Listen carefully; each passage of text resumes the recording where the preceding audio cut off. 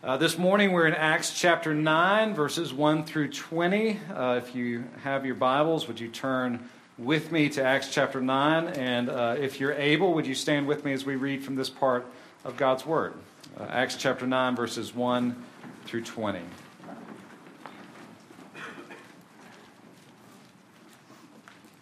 Pay careful attention. This is God's Word. But Saul, still breathing threats and murder against the disciples of the Lord, went to the high priest and asked him for letters to the synagogues at Damascus, so that if he found any belonging to the way, men or women, he might bring them bound to Jerusalem. Now, as he went on his way, he approached Damascus, and suddenly a light from heaven flashed around him. Falling to the ground, he heard a voice saying to him, "Saul, Saul, why are you persecuting me?" And he said, "Who are you, Lord?" And he said, "I am Jesus, whom you are persecuting. But rise and enter the city, and you will be told what you are to do." The men who were traveling with him stood speechless, hearing the voice, but seeing no one. Saul rose from the ground, and although his eyes were opened, he saw nothing. So they led him by the hand and brought him into Damascus, and for 3 days he was without sight, and neither ate nor drank. Now there was a disciple at Damascus named Ananias. The Lord said to him in a vision, "Ananias." And he said, "Here I am, Lord." The Lord said to him, "Rise and go to the street called Straight, and at the house of Judas look for a man of Tarsus named Saul. For behold, he is praying. And he has seen in a vision a man named Ananias come in and lay his hands on him so that he might regain his sight." But Ananias answered, "Lord, I've heard from many about this man, how much evil he's done to your saints at Jerusalem. And here he has authority from the chief priest to bind all who call on your name." But the Lord said to him, "Go, for he is a chosen instrument of mine to carry my name before the Gentiles and kings and the children of Israel. For I will show him how much he must suffer for the sake of my name." So Ananias departed and entered the house, and laying his hands on him, he said, "Brother Saul, the Lord Jesus, who appeared to you on the road by which you came, has sent me so that you may regain your sight and be filled with the Holy Spirit." And immediately something like scales fell from his eyes, and he regained his sight. Then he rose and was baptized. And taking food, he was strengthened. For some days he was with the disciples at Damascus, and immediately he proclaimed Jesus in the synagogues, saying, "He is the Son of God." The grass withers and the flower fades, but the word of our God endures forever. You may be seated.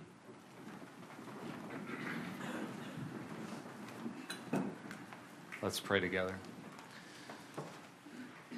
Father, your word is truth. Would you sanctify us in the truth? Open our eyes that we might behold wonderful things in your word. We pray that the same Spirit who inspired Luke as he recorded these things, the same Spirit who opened the blind eyes of the Apostle Paul, made him new, would now illumine our hearts and minds. Bring your word to bear on our hearts and bear in us the fruit that you desire. Help us to receive it in faith and in love, to lay it up in our hearts and to practice it in our lives, all for the glory of Jesus. We pray in his name. Amen. We love origin stories. The movies are filled with stories of how heroes came to be who they are today. And so in the last decade especially, it seems like every other movie that comes out is some sort of movie about how somebody came to be who they are, how some hero came to the place where they are. We love to answer the question, what makes a person who they are? What influences and events shape them? Very often these stories, these origin stories, focus on some major event where a switch is flipped, the course of life is changed, or very often it's just simply things that have been simmering for some time come to a boil. The book of Acts, in some ways, as a whole, can be read as an origin story. It's telling us the story of the early church, the continuing works of Jesus through his people, his witnesses, as they carried the good news of the resurrection all over the Roman Empire at that point. It's the origin story of the Christian church in some ways. And certainly in this passage, we see perhaps one of the most famous origin stories, or probably we are more used to calling it a conversion story. The conversion of Saul of Tarsus, the once fierce oppressor of Jesus and his people, who meets Christ on the road to Damascus, is converted from opposition to Christ to being brought into Jesus, brought into faith in Christ and made part of his church, and then sent out as perhaps the most effective, certainly one of the most famous missionaries in the early church. Just as a note, we call him Saul, we call him Paul. There's no real major distinction between what you call him. Don't think of Paul as his Christian name and Saul as his non-Christian name. It was common for people to have a Hebrew name and a Roman name and to go by one or the other depending on the situation. So I may call him Saul in the sermon. I may call him Paul. We're all talking about the same guy. It doesn't matter which name you use. But here we find Saul of Tarsus, a quite, if you will, unexpected convert, encountering Jesus, an expectant and intentional Savior. And we see Saul completely changed as a result of this encounter with Jesus and with the grace of God in Christ. And so this morning what I'd like for us to do is just walk through this narrative of Saul's conversion, Saul's encounter with the risen Jesus, and see how God was at work in it. We'll see how Jesus flipped the switch, changed the course in Saul's life, bringing him literally and figuratively, physically and spiritually, out of darkness and into the light of the glory of God in the face of Jesus Christ. So let's look at the story. First, we see, very simply, Saul hates Jesus. Saul hates Jesus. Look at verses 1 and 2, this description. We've moved from Philip at the end of chapter 8, going around preaching the good news where the Lord had led him. Now in chapter 9, verse 1, but Saul. Notice the way Saul is described here. He's breathing threats and murder against the disciples of the Lord. In and out, this is what's consuming him. This hatred for Jesus. Hatred for particularly Jewish people who were claiming that Jesus was the long-promised Messiah who had died and who had risen. The description that's given here highlights Saul's hatred. When it talks about his breathing threats and murder, the word there is often used to describe a war horse snorting for battle. You can picture the horse scraping the ground and just breathing. I don't know if horses get angry, but they certainly get riled up. And Luke is telling us Paul is riled up. He is full of anger and hatred toward Jesus and toward those who claim the name of Jesus. Luke has been kind of dropping hints for us along the way that there's this guy Saul, that he's going to be important and that he's not a good guy. And he's the only one mentioned when Stephen, the first Christian martyr, is killed. The only one named is this guy named Saul, who's standing by holding the coats of those who are throwing stones to kill Stephen. And then at the beginning of chapter 8, before we move into Samaria with Philip and those who had scattered from persecution, we're told that Saul is going around Jerusalem, ravaging houses, bringing out men and women who were claiming faith in Jesus. And now this hatred is just kind of bubbling over. It's like snorting like a war horse. He's breathing threats and murder against those who are following Jesus. Notice, too, that this hatred, this zeal of Paul's is expanded beyond Jerusalem. He is so angry, so full of rage over these Christians, these followers of Jesus, that he goes to the high priest in Jerusalem and he gets letters from them, giving him authority to go about 150 miles away from Jerusalem to Damascus, to go to the synagogues, to find these Jewish Christians who were claiming that Jesus was the Messiah and giving him authority to bind them and bring them essentially into some form of prison. He's so angry, he's looking 150 miles away from Jerusalem to Damascus and thinking, somebody somewhere is wrong, and I've got to do something about it. He gets authority, these letters from the high priest to go to Damascus. Notice as well, his anger is aimed at followers of Jesus, but it's indiscriminate. Men and women.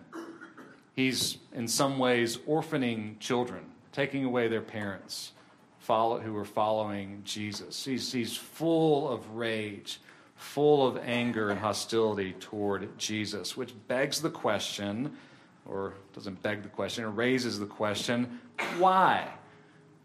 Why does Saul hate Jesus? Why is he so full of rage here? Some of it has to do with Saul's worldview, his training as a Pharisee, and his understanding, his belief of the hope of Israel. For Saul and for many other Jews in the first century, the claim that Jesus was the Messiah was highly offensive because the Messiah, the promised Christ, was to be one who came and represented all of Israel. And so for the followers of Jesus to claim that Jesus was the Messiah and that he was put to death on a Roman cross, which meant that he was cursed by God, that in some ways was saying to Saul, if you have a cursed Messiah, then that means that Israel is cursed as well. And that didn't fit with Saul's view of how you become right with God. And Saul's view, Paul's view, as you can read later in his letter to the Philippians, when he looked at himself, he didn't see himself as a miserable sinner in need of grace. He didn't see himself as falling short of God's standard. How does Paul describe himself in the letter to the Philippians? He says, with regard to the law, I was blameless. I was blameless. He's not looking for help. He views himself as having done what God requires of him. He views his value as wrapped up in his credentials, his achievements, his ability to have done what was right. And so when he hears these Jewish people claiming that Jesus is the Messiah and that he died on a cross and was essentially cursed by God, and yet somehow he's been raised from the dead, it strikes right at the heart of who Paul thinks he is and his own view of himself and where his value and his identity is. Because all of a sudden, if Jesus is the promised Messiah and he's been cursed by God, then Saul all of a sudden understands that means that my sin needs to be dealt with in the same way. And that struck at the heart of who Saul thought he was. Saul's view of himself was that he was a law keeper and that was enough. And so in some ways, we all kind of do this. We avoid dealing with our sin, or we avoid in some ways dealing with who Jesus is because we don't want to deal with our sin, and vice versa. There's a book by Flannery O'Connor called Wise Blood. It's kind of a weird book. I'm not sure I can recommend it to you, but it's a good book. There's your recommendation. In the book, the main character in Wise Blood has this interesting statement where he says he's kind of thinking about why people avoid doing bad things. So some people avoid doing bad things because they don't want to get in trouble.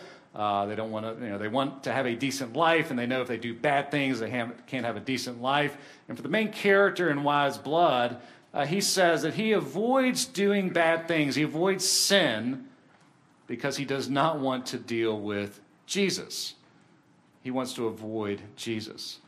In some ways, Saul is dealing with this same thing. To accept, for Saul, to accept that Jesus is the promised Messiah is to accept that he has fallen short, that his righteousness is not enough, that his law-keeping is not enough, and that he is in deeper need of grace from God and a righteousness outside of himself than he ever could have imagined.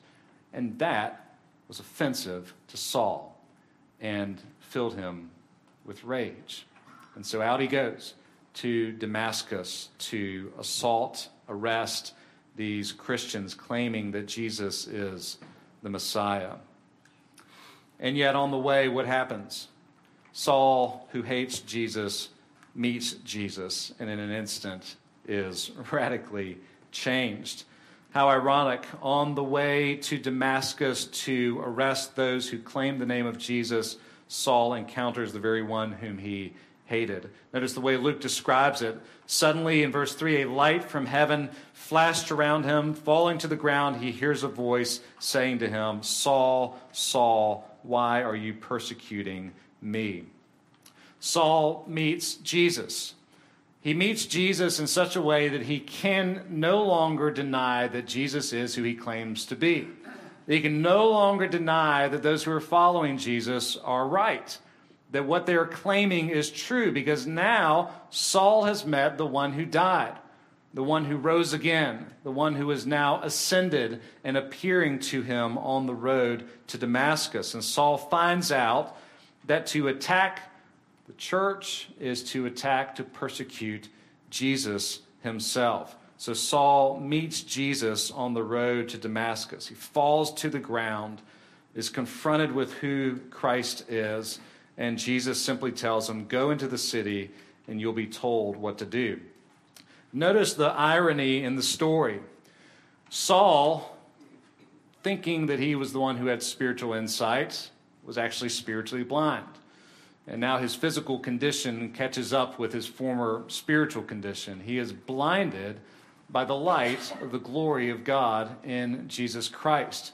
Helps us understand, I think, in some ways, why in 2 Corinthians, Paul describes salvation in these terms of light and darkness.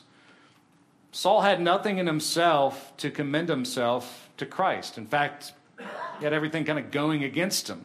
He's full of hatred. He's against Jesus. He's against those who follow Jesus. He is spiritually blind. He is living in spiritual darkness. And then, boom, the light of God's glory knocks him down, physically blinds him. And that's the way he describes in 2 Corinthians his own salvation. The God who said, let light shine in darkness is the one who has shown in our hearts the light of the glory, so that we may see the light of the glory of God in the face of Jesus Christ. Saul has to see his spiritual blindness in order to see his need for Jesus. And so the light of God's glory leaves him physically blind so that he might no longer be spiritually blind. Saul hates Jesus, but Saul meets Jesus. And he sees for the first time who Jesus is. And I think there's some indication here that Saul sees his sin for the first time for what it is.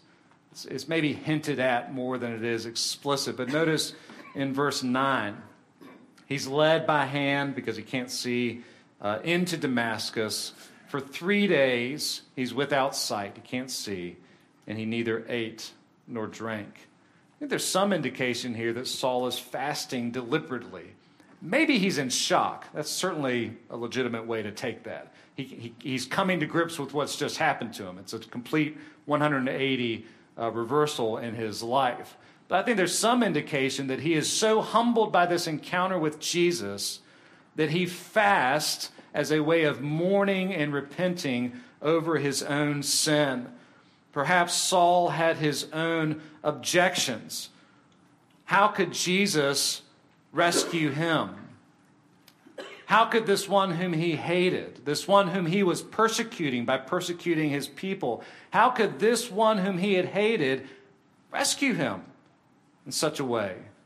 Bring him out of darkness into light. Perhaps Saul had his own objections, but I've done this. But remember what I did. And Jesus' response to him, as to all sinners, is, but God is gracious. God does not hold sins against you when you come to Jesus. God does not leave his judgment hanging over your head when you come to Jesus. It has all been satisfied in Christ. The penalty for sin, the righteousness that God requires. Saul, this most unexpected convert, meets Jesus, the expectant and unreluctant Savior. who is in the business of rescuing sinners, even though those who are against him. Saul meets Jesus, and Jesus rescues Saul. He uses Ananias. Notice verses 10 through near the end of our section. You have this interesting interaction between Jesus and Ananias. Not only is Saul changed in his interaction with Jesus, but Ananias has to adjust a little bit as well. We don't know anything more about Ananias except that the Lord uses him as his ambassador here to go to Saul. But you can imagine the conversation as we have it explicitly written out for us here. You see Ananias' reluctance. Ananias, it's Jesus. Go get Saul. There's a man named Saul. He's waiting on you. He's expecting you. And Ananias is like, I think I know this guy. I've heard this name. Is this the same one? He knows. And even Ananias has these objections. Don't you know what he's done? Don't you know why he's here? He's here to do damage, to do evil to your people. And yet Jesus says, in essence, that he is a Savior who loves to save people in such a way to show that it is all of grace and not anything we bring to the table. He tells Ananias that Saul is his chosen instrument, that Jesus has chosen Saul. Paul says in 1 Timothy, which you may have read during the prelude, that God was merciful to him, Christ was merciful to him because he acted in ignorance, and he showed mercy to Paul, this zealous persecutor of the church, in many ways to give an example of how Jesus can save anyone, that he can show mercy to anyone regardless of how bad they have been, regardless of how desperate their situation is, that he is a God of grace, and that Christ loves to save people in such a way that shows it's not them, that it's him. And if anybody was in that situation, it was Saul. We read again in Philippians where Paul kind of lays out his credentials. I was a Pharisee of Pharisees. I was zealous. I was blameless with regard to the law, circumcised on the 8th day, of the tribe of Benjamin. If anybody had credentials that would make them right with God, he was the one. But what does he say about all of that? It says when he met Jesus, when he came into union with Christ, he realized that all of those things that he thought were pluses were actually negatives. And he viewed them all as loss in comparison with the surpassing value of knowing Jesus and sharing in his suffering and in the power of his resurrection. Saul said, none of it got me a foot in the door with Jesus. None of it got me 2 steps closer than somebody else. All of it was like a pile of rubbish. Because what I need is not a righteousness that I can earn. What I need is a righteousness that only Christ can give. And the good news is that Jesus has done everything needed for our salvation. And those who trust in him have all the righteousness that they need to stand before God. And his cross counts for them as the penalty for sin and is enough for forgiveness. The Lord saves in such a way to show that it is all of grace. And sometimes the Lord saves in such a way that he uses the most hostile in order to be the most effective witness. And so the Lord tells Ananias here, Saul is chosen, that he is the one who will carry the name of Jesus before Gentiles and kings and the children of Israel, which is exactly what Saul ends up doing. And notice verse 16, for I will show him how much he must suffer for the sake of my name. I think it's important here to note that this is not Jesus' way of saying, I'm going to punish Saul for all the bad things he did so that as he follows me, he's just going to suffer all the time. This is special for Saul. Rather, what Jesus is saying is what Paul says later, that by sharing in the suffering of Jesus, for the sake of his name, as a witness to his resurrection, we also at the same time share in the power of his resurrection. We die with Jesus. We're conformed to his death as we put sin to death in our own lives. And then we also live with Jesus and experience the power of his resurrection, the only power that can bring us out of darkness and into light. Jesus wasn't punishing Saul by saying he's going to suffer for my name. He was making him a promise that he would suffer and experience the joy of Jesus' resurrection power. Jesus rescues Saul through Ananias laying his hands upon him, scales falling from his eyes, saying to him those words which must have been so sweet. Brother Saul, the Lord Jesus, who appeared to you on the road, sent me to regain your sight and fill you with the Holy Spirit, that you might be filled with the Holy Spirit. Jesus rescues Saul. And finally, we see at the end, as Jesus rescues Saul, Saul proclaims Jesus. What an ironic twist in this story. At the beginning, Saul is bent towards Damascus, full of anger, full of rage, full of hatred for Jesus and his people, with the sole aim of going into Damascus with this authority from the high priest to bind men and women, followers of the Lord, to haul them off. And what does he do when he gets to the synagogues in Damascus? Immediately, he proclaimed Jesus in the synagogue, saying, he is the Son of God. I think it's safe to assume that if Ananias knew Saul's agenda, I know who this guy is. He's here to arrest us and to mistreat us. That if Ananias knew that, then probably the Christians who were gathering still in the synagogues, they probably knew it as well. So you can imagine the scene when he shows up. Maybe some have heard what's happened, maybe some have not. And he comes in, and they're expecting hostility. They're expecting him to still be an enemy, full of rage against Jesus and his church. And what does he do? Brothers, Jesus is the Son of God. He proclaims Jesus, the very one whom he had hated and then met along the road to Damascus. It's a wonderful, ironic twist because it's the twist of God's grace. We may in some ways look at Saul, Paul, and say, what an unexpected conversion. And yet maybe that's not the way we ought to think about it. We tend to think that something is unexpected because it doesn't meet the requirements of how it ought to work. We think maybe sometimes the person who's going to be converted is the person who has, checked all the boxes. They've maybe done enough. They kind of fit the mold, and that's who Jesus is going to convert. That's who Jesus is going to save. That's who Jesus is going to use. But the reality is, we all, in some ways, should be unexpected converts because we're all disqualified in ourselves. Saul is no more disqualified than any of us are because of our sin. Yet the good news of the gospel is that Jesus is not an unexpected Savior. He's not a reluctant Savior. He's not just kind of looking for those who are on the edge of good enough, and then he's going to go after them and bring them onto his team. Jesus is in the business of saving sinners, saving those who hate him, saving those who think they know him, but they don't.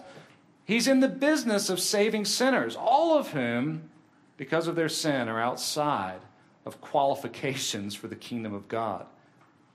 But the good news is that Jesus is our qualification. Jesus is the one who has done all things necessary to save us. And like Saul, we all must find out that our hope, our righteousness is all in Christ.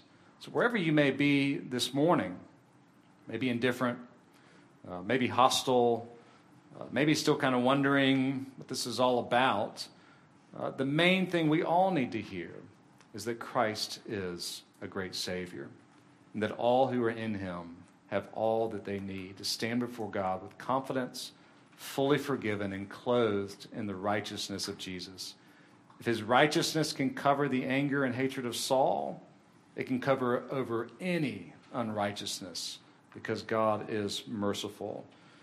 So may we praise God for the power of Christ and his gospel, that if you're still breathing, even if it's threats and murder, you still have life and you're still not too far gone from the grace of God in Jesus Christ. You're still able to hear and to come, to turn, and to look to Jesus.